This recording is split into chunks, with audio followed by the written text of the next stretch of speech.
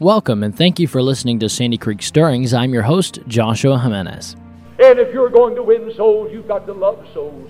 In spite of their meanness, in spite of the way they look, in spite of everything, you've got to seek to bring souls to Jesus Christ because you love them, because Jesus loved them, and because Jesus died for them, and you're trying to bring them to the Son of God. The Bible says in Psalm 84:11, my last verse, "For the Lord God is a sun and shield. The Lord will give grace and glory. No good thing will He withhold from them that walk uprightly." I've based my whole life on that it pays to serve God, and I believe that with all my heart. God has given us a guidebook. God has given us a directional map. And that guidebook, that map, is the precious Word of God. Listen, don't just go and sit in the pew. Find some way to serve, and serve as a family. Be a part of everything at church. And when you learn to love what God loves, your children will learn to love it as well. Homes are not that spiritually strong. We're getting overtaken by the world quickly, but unfortunately, we're pumping all the sewage in. You know, we're letting the world in when that ought to be a haven.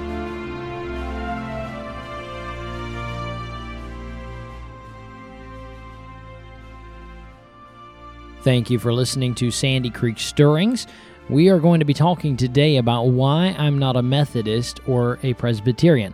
Why I'm not a Methodist or a Presbyterian, give you things directly from them. Kind of continuing that series we talked about. We had a series that was going on a while back called 5 Devilish Doctrines, and we talked about Jehovah's Witnesses, Mormons, we talked about Catholicism.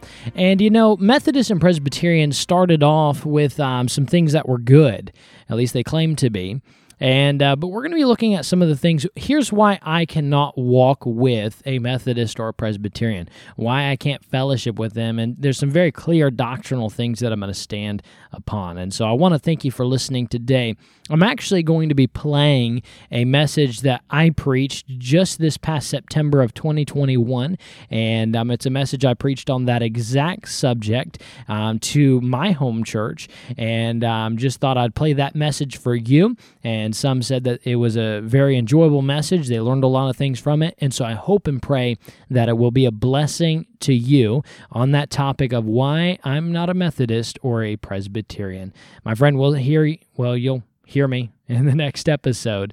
But until then, keep looking up and keep stirred up for the cause of Christ. Mark chapter 16 tonight.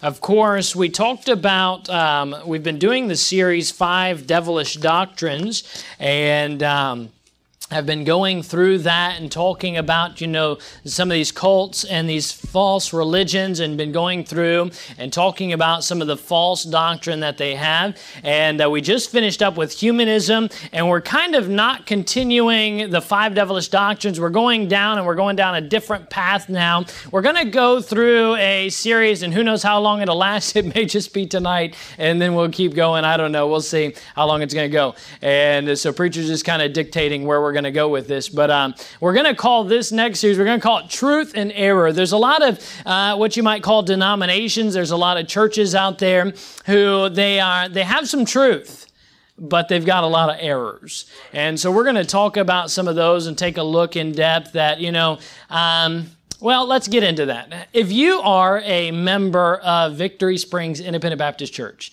or you're a member of a Baptist church of like faith, would you raise your hand for me? You are a member of this place or a church of like faith. Amen. All right, you can put your hands down. Some of you were like this. I'm not sure, get it up there. But by your testimony and by your membership, by your testimony and by your membership, you claim, if you're a member of Victory Springs, you claim to be, by your membership and testimony, an independent fundamental Baptist. That's what you claim to be by faith. That's what you claim to be.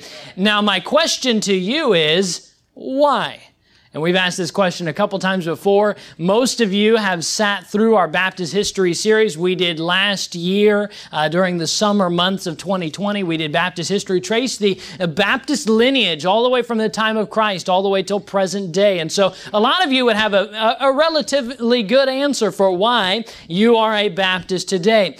But my question more goes along the lines of, and we're not going to do a review of Baptist history tonight, but my question more goes along the lines tonight of, why are you a Baptist and not something else? Why are you a Baptist and not, let's say, a Methodist? Why aren't you a Methodist? Why aren't you a Presbyterian? Why aren't you whatever else may be out there? Some of these denominations that a few of them Granted, a small handful, a few of them preach the gospel. Why aren't you one of those? Why are you sitting in this building tonight, not a different building down the street? And frankly, tonight you'd have a hard time finding another building open down the street on a Wednesday night nowadays, just being truthful there. But why are you a Baptist? And so some people would immediately fire back and say, well, that's because God's not with them. God's not with the Methodists. God's not with the Presbyterians. And I would pose this question to you because this question has been posed to me many times. Then how do I answer when I go back in history and look at a couple famous Methodist preachers like John and Charles Wesley? Have you heard of them before? How do we answer how they preached and why thousands of people got saved? They're Methodist. How do we go and we answer? We go back just not super long ago and we go back to the sawdust trails of Billy Sunday and tens of thousands walked the aisle and got saved and he was a Presbyterian. How do we answer the Great Awakening where hundreds of thousands got saved under the preaching of George Whitefield, who was a congregational minister? And we say, well, God wasn't with them. Well, how? Do you see what I'm saying tonight? Why a Baptist and why not something else? Why a Baptist and not a Methodist? Why a Baptist, not a Presbyterian? I want to kind of answer that question tonight, take a look at a couple things. I want to start, and we're going to kind of go in a circle real quick for just a minute for an introduction. The number one thing that people need to hear outside these doors and really inside these doors as well, the number one thing that people need to hear is the gospel. The gospel. Look in Mark chapter, you're supposed to be in chapter 16. I think that's what I said, hopefully. Mark chapter 16. Of course, Brother Jerry Nye just mentioned this verse on Sunday night. Mark chapter 16, look at verse number 15. And he, speaking of Jesus, and he said unto them, go ye into all the world. That's everywhere. And preach the gospel to how many people? Every creature. Preach the gospel to every creature. The gospel is the number one thing people need to hear. They need to hear the gospel. And tonight, you being here on a Wednesday night, I know I'm preaching to the Wednesday night crowd. You know, or you should know what the gospel is. It's simply the good news of the death, the burial, and the resurrection of Jesus Christ. It's when somebody comes along, when they realize, you know what, I know I'm a sinner. I know I deserve to die and go to hell, but I know Jesus Christ came and died for me. He rose again, and if I place my faith and trust in Him, I can go to heaven when I die. That's the number one thing people need to hear. And that's part of the reason God gave us His Word, is so we can have the gospel written plain and clear for us. We can know for sure we're going to go to heaven when we die. Part of the reason the Bible says, faith cometh by hearing, and hearing by the Word of God. And so God gave us the Word of God to get the gospel. But can we just take a look at something tonight? I want you to go and take your Bible in your hand tonight and go and grab the first page of Matthew. Do this, literally. I want you to grab your Bible, just like I'm grabbing it tonight. I want you to grab the book of Matthew, and then I want you to go and I want you to grab the book of John. All right? Go all the way. First page of Matthew, last page of John. I want you to do this. Just humor me for a minute. Go and grab the book of John. All right, so grab the first page of Matthew, last page of John. All right, right there, those 4 books, we call those 4 books, we call them the Gospels, don't we? The good news, the death, the burial. Here we have 4 separate accounts of the gospel. Amen. If you can't get it by John, you read Matthew, you read Mark, you read Luke, you read John. If you can't get it by then, I don't know if you're going to get it. But that's the Gospels, all written, 4 different angles, all the same story, talking about the Gospels. Right there, very clear, we have the Gospels. Now, next to that book, we have the book of Acts, and that just talks about church history. But then we go over, and I want you to go and grab the last page of Romans. All right, go over, take your finger, and grab the last page of Romans. I don't know if there's a book any clearer on the steps to get saved than the book of Romans. I mean, very clear. We call it the Romans Road after all. So you got Matthew and you've got Romans. And so here we go. I've got in my hand, I've got the first page of Matthew, the last page of Romans, right there in the first 6 books. I can tell anybody how they can know for sure they're going to go to heaven when they die from those 6 books alone. All right, we're very clearly the gospel, how to get saved, and then we'll just throw in Acts, what happens when people get saved. All right, so there we go. 6 books right there. Here's my question to you tonight. What's the rest of this for?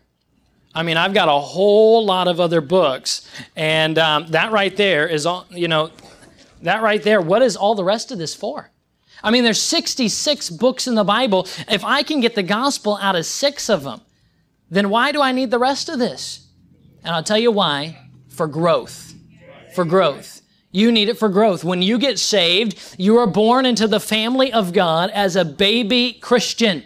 And now that you've been saved, God wants you now as a spiritual baby to grow and to become like His Son. By the way, that's the whole point of Christianity. It's not so people will see me, but that when people would look at me, just as that song says, that people would see Jesus in me. I want people, when I die one day, I want people at my funeral to not come up here and say he was a good guy or whatever, or he was a bad guy, whatever they thought of me. I want them to be able to say, and this should be your desire. This isn't a thing of arrogance. This is my desire. I want them to be able to say, I saw Jesus in him. That's our desire. We should want to be like Christ. We should represent Him. And so now as we are saved, all right, we are saved, now we begin to grow as a Christian. And how do I grow as a Christian? Well, there's many things I must do. I must read the Word of God. I must pray. I must go to church and be faithful. I must serve. I must be an encouragement. I must obey the commands of God. I need to do those things to grow as a Christian. But the foundational aspect of all those things is that I must take in the Word of God. For that is the food for the baby Christian. I know this is all things you know. We'll get into the meat of the message here in a minute. But that's what I need. I need the food, the spiritual food of the Word of God, the meat and the milk of the Word as God defines it. I need that. How do I get that into my spiritual body? Well, one, by personal reading. By personal reading. Each and every Christian in this room should have a time every single day where they read the Word of God. And sadly, there might even be some people in this room who you've been sitting here for a while and you're still struggling with that time. Let me tell you something. You need to get that solidified. You'll never grow. You'll never mature as a Christian until you have that time of personally reading the Word of God. The second way you get the Word of God into your spiritual body is by present hearing of the preaching of the Word of God. You need to hear the preaching of the Word of God. Without it, you will not grow and you will not mature as a Christian. By the way, you need both. You can't just have personal reading. You have to have preaching. You say, well, that doesn't sound right. The Bible says, for the preaching of the cross is to them that perish foolishness, but unto us which are saved, it is the power of God. You can't have power without the preaching. You need both. You must have both. You can't survive just off of preaching. You have to have personal reading as well. You get those things into you, and that is what helps to grow and mature you as a Christian.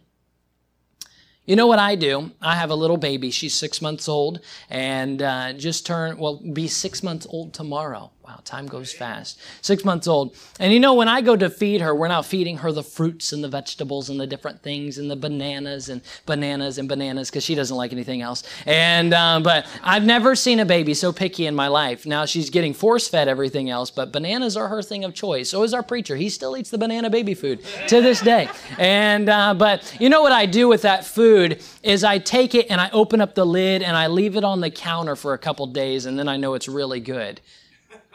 Is that what I do? No. Because the food spoils, doesn't it?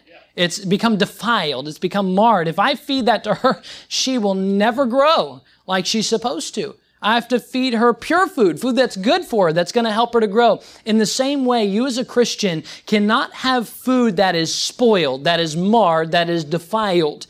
Because as you go to churches across the land, you'll come into a church and frankly, they may preach the gospel.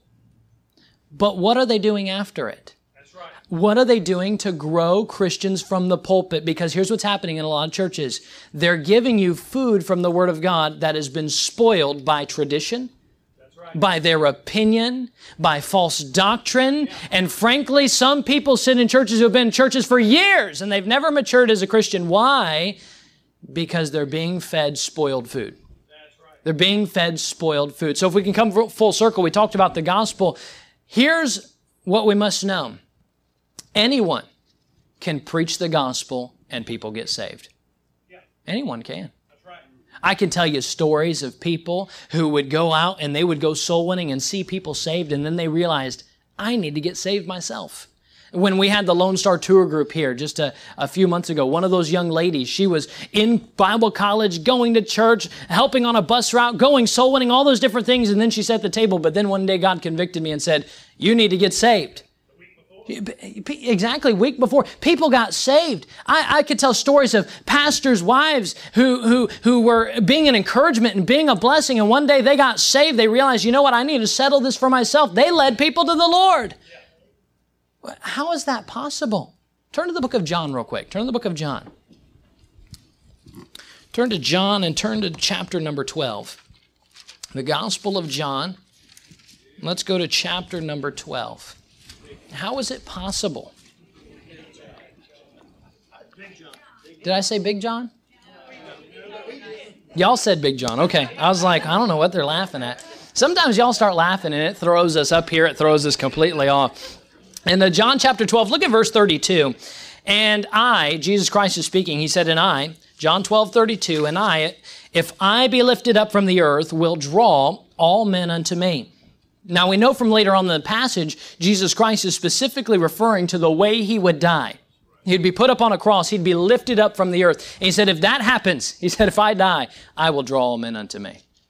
I believe there's much to be said that this also points to if we take Christ and we lift him up with the clear and simple gospel, he will draw all men to me. You say, why do you believe that? Isaiah chapter 55 verse 11 says, so shall my word be.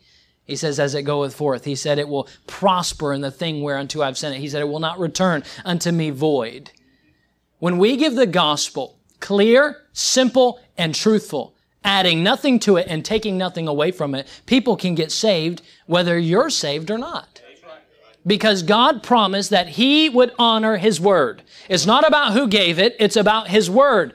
I'm telling you, somebody can give it who is lost as a goose in a hailstorm, but you know what? They gave it truthfully, they gave it clearly, they gave it simply, and people got saved. So because of the promises of God, it's really no surprise to us that we can go back to the Great Awakening with George Whitefield, a guy who believed in infant baptism and a whole bunch of other things, but he preached the gospel very clear and very simply, and thousands of people got saved, and a national revival was sparked, not because of really the man. Which, by the way, if George Whitefield was here today, he'd have a big problem with the congregational churches of today. Just putting that out there. But let me tell you something. It's not about the man. It's about the gospel. In the same way, you go back to famous preacher Billy Graham, who back in his younger years could give one of the clearest presentations of the gospel there was. He was very clear back in his prime, you might say. But here's a guy who he had a lot of kooky beliefs. He believed there were aliens on other planets. He said in an interview that this wasn't God's only experiment with life on earth. Here's a guy who, statistics say that he gave a third of the decision cards of people who got saved to the Roman Catholic Church for them to follow up with. But let me tell you something. He preached the gospel clearly and people got saved. Or Brother Alderman back there, I believe you were listening to him over the radio and it got saved. It produced, why? Not necessarily because of the man, but because God promised the gospel would be effective. Therefore, it's no surprise. So here's the question, and we're working back into that question we started with. Then what about, I know some Methodists preachers, and they're a handful, not many, but they're a handful, who preach the gospel. They give it clearly. People get saved. It's exciting. People get saved. I know some Presbyterian preachers by name who they give a small handful of them, but they give the gospel clear. They give it simple. They give it truthful from the Word of God, and people get saved. Yet they come to me and they say, hey, let me preach at your church. And I would say, no way. But why? Why? They might come to church and say, hey, your church, our church, let's have a meeting together, a joint meeting. We'll preach at each other. It's going to be great. I would say, no way. Why? And the reason why is because of doctrine. That spoiled food we talked about just a second ago, what do they give you after you get saved? Which the Bible has so much to say about doctrine, and I've given you so many verses. Write these references down very quickly. Of course, Romans chapter 16, verse 17 says, now I beseech you, brethren, mark them which cause divisions and offenses contrary to the doctrine which ye have learned, and avoid them. If you go into 1 Timothy chapter 1, verse 3, 1 Timothy chapter 4, verse 16. You know what? Come up and ask me later for this list of verses, and I'll give it to you. I've got it right here, written in red. And come up, but we don't have time to give them all to you tonight. But God is very clear. You must be careful about doctrine. In fact, I want you to turn to this one. Turn over to 2 John. Not Big John, as y'all say, but turn over to 2 John, so the second little John. And but 2 John, and turn to 2 John, of course, only one chapter, and look at verse number 10. Here's how serious God is about Here's how serious God is about doctrine, and that's not the right reference. You know, sometimes we write in references, and that's not the right one. Is that? No, you're right.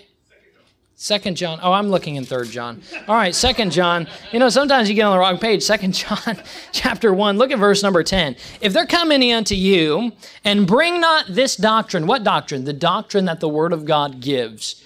And bring not this doctrine, receive him not into your house, neither bid him Godspeed. Have you ever said before when somebody leaves or something, you say, God bless you, or you have a blessed day? You're wishing them Godspeed. God says if they don't bring to you the doctrine of this book that I've written, don't you dare wish them Godspeed. There's no blessing upon them. That's how serious God is about doctrine.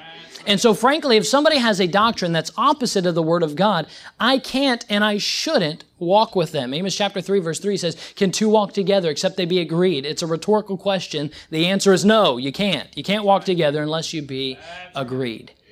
And so when I come back to that question, and we're going to use kind of Methodists and Presbyterians as an example tonight, I want to put this into practicality to where you can see it with your own eyes.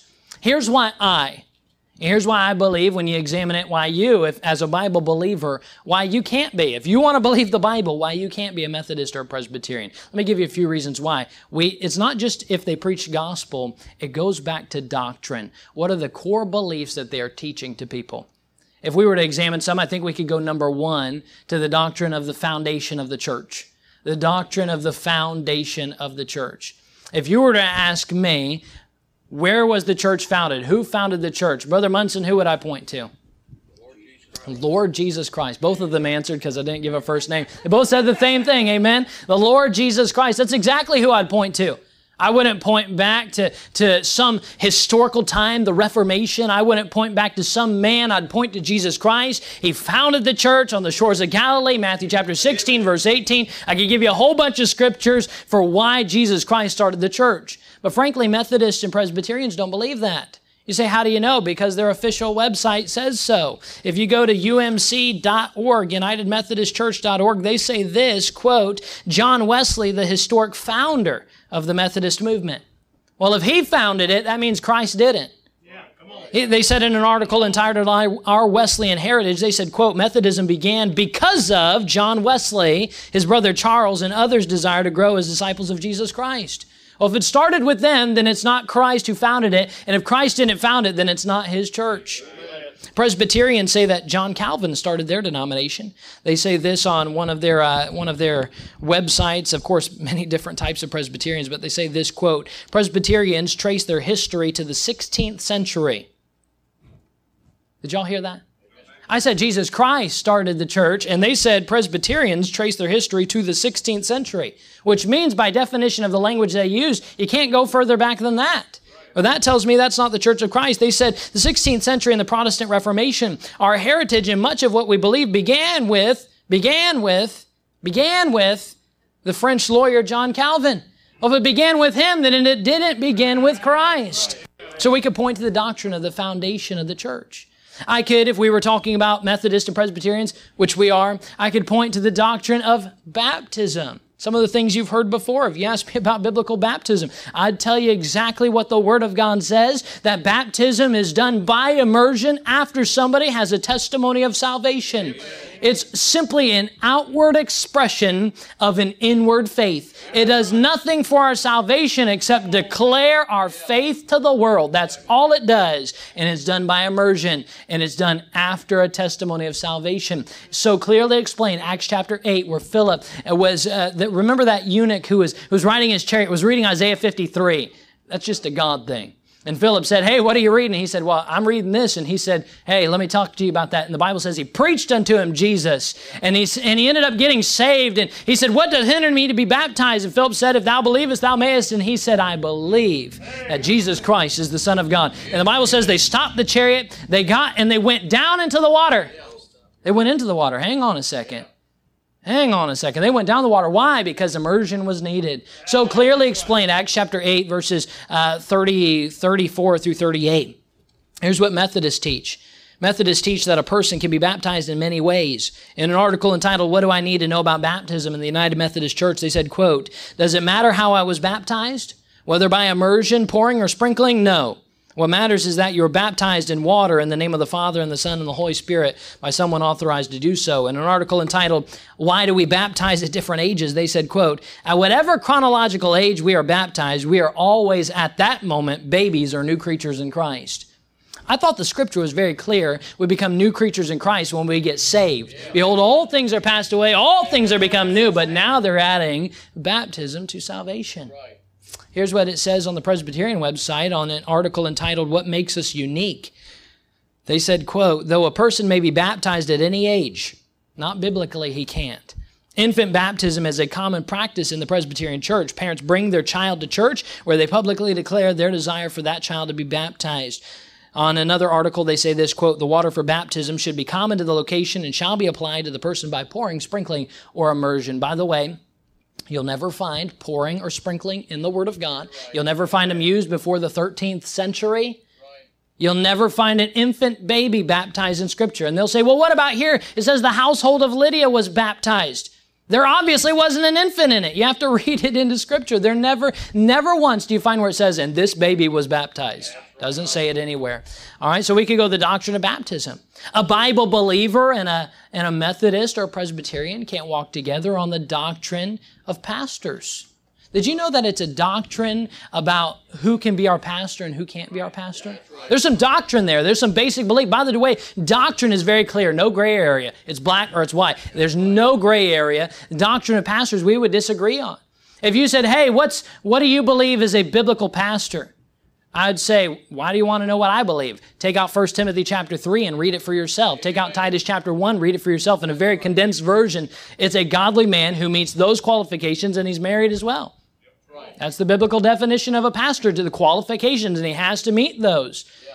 Presbyterians and Methodists would disagree. The Presbyterians take a different stand in an article entitled Women. That's literally the article title. Women are a welcome and crucial part of the body of Christ in the Presbyterian Church, USA, which first ordained women as elders in 1930 and as ministers of the Word and Sacrament in 1956. You say you have a problem with a woman being a pastor? I don't necessarily, in and of myself, not necessarily. I think some women can make some great pastors. I know some women who are way more compassionate than I am, and they're great, better people person. It's not about me. It's about God. God said, no. He said, one of the qualifications for a pastor is that he must be the husband of one wife. And I've got a woman who says she is the husband of one wife. We've got a completely different problem on our hands. But biologically, a woman can never be the husband of one wife. Biologically, that's impossible. So a woman can't be a pastor. But then you got the Methodists do the same. They say this, when did the church first ordain women? They say, quote, women served as preachers from the beginning of the Methodist movement. They say, same article as above, they say, quote, Mary B. Fletcher, who lived from 1739 to 1815, was an early lay preacher credited with convincing John Wesley.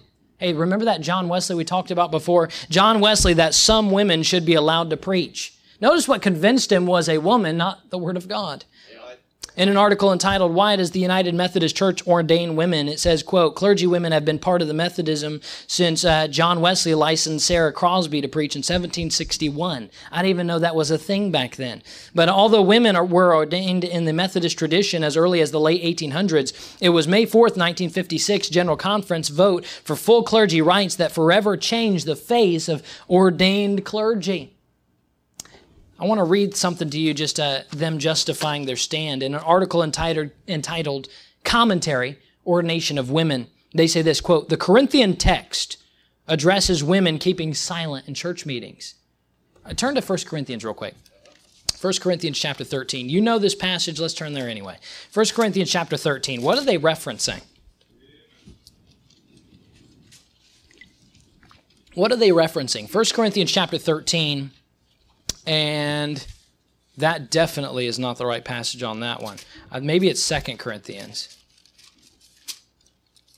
Nope, it's not 2 Corinthians. Who knows where it's at? It's somewhere in here. Chapter 12. Yes, sir, you're right. Nope, not 1 Corinthians chapter 12. It's one of these passages in here somewhere. There we go, chapter 14. 1 Corinthians chapter 14. My goodness, I'm on a roll tonight. 1 Corinthians chapter 14. Look at verse number 34. Here's what they're talking about. Read it out loud with me. Here we go. Ready?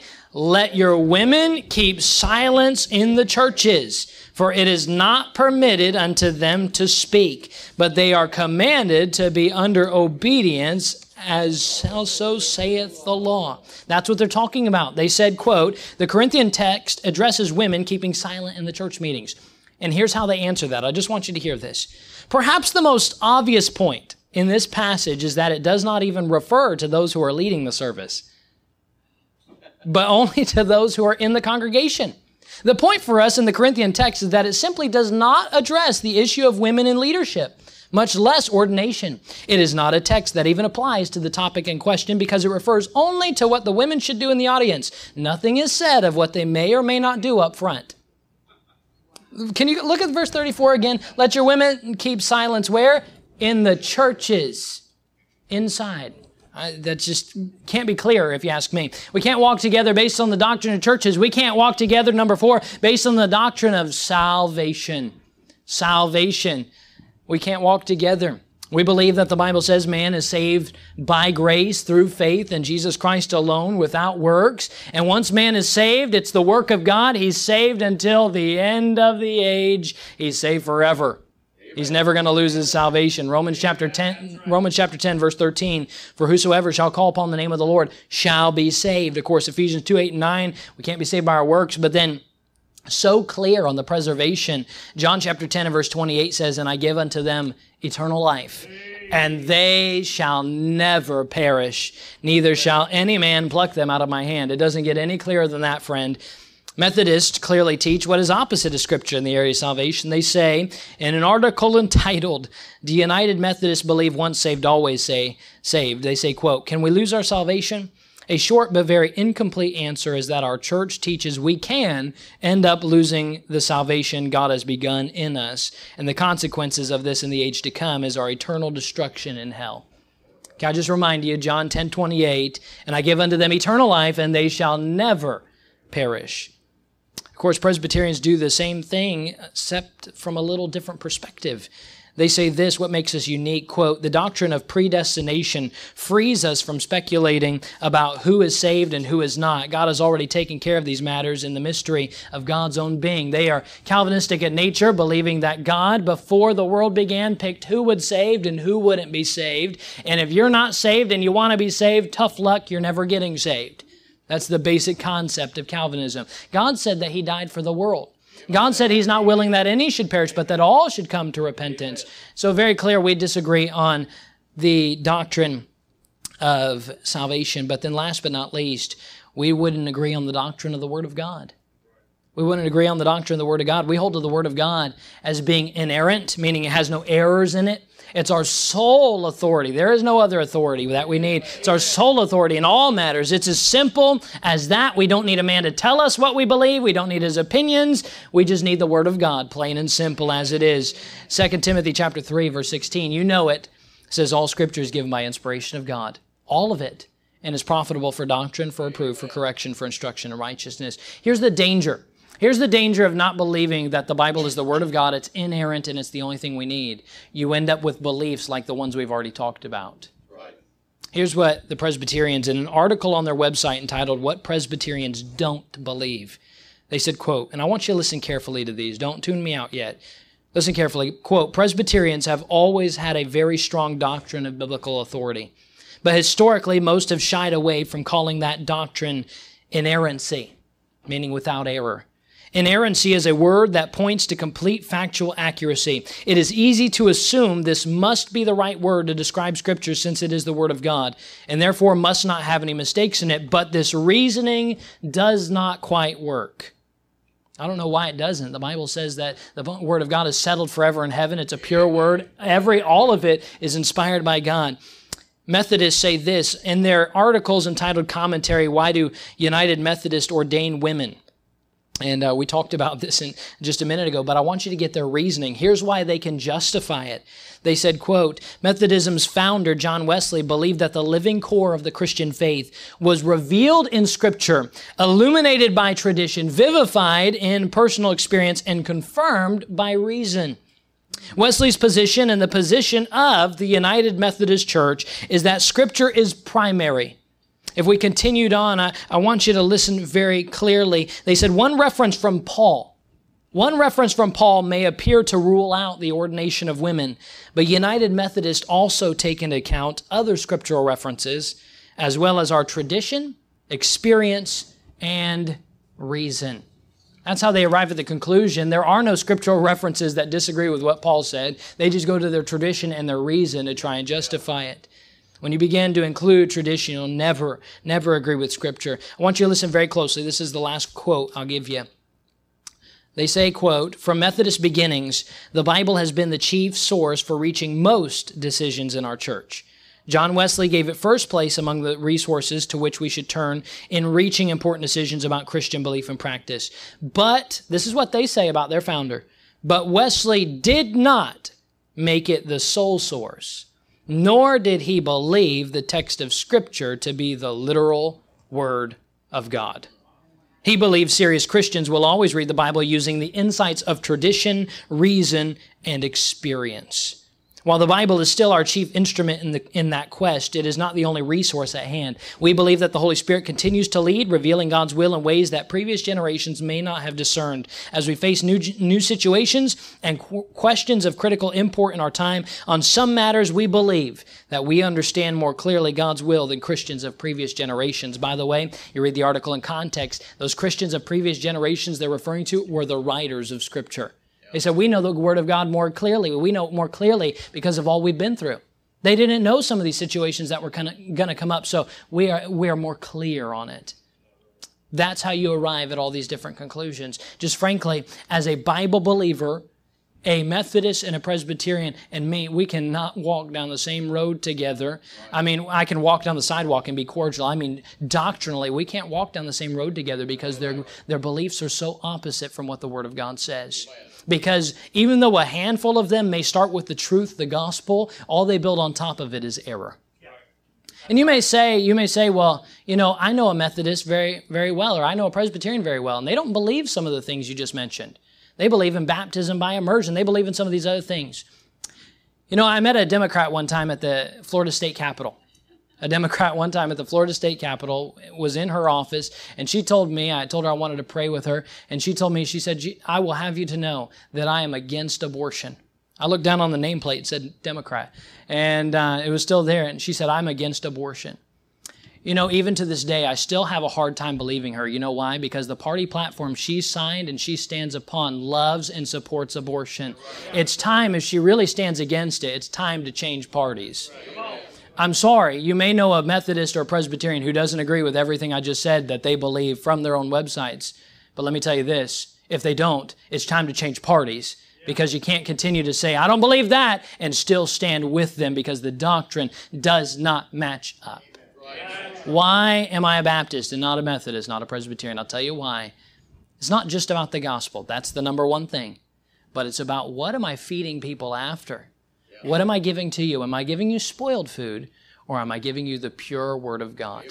And that's going to dictate what I do when I look at churches. Hey, I'm very careful. Let me tell you something. I don't go on Facebook and share just any preacher who says something good and like, wow, that was good, that was great. Because they may have said something good in that video, but the video to follow, my friend, it may have something that's spoiled food. Be very careful, very careful. Doctrine. We must look at the doctrine.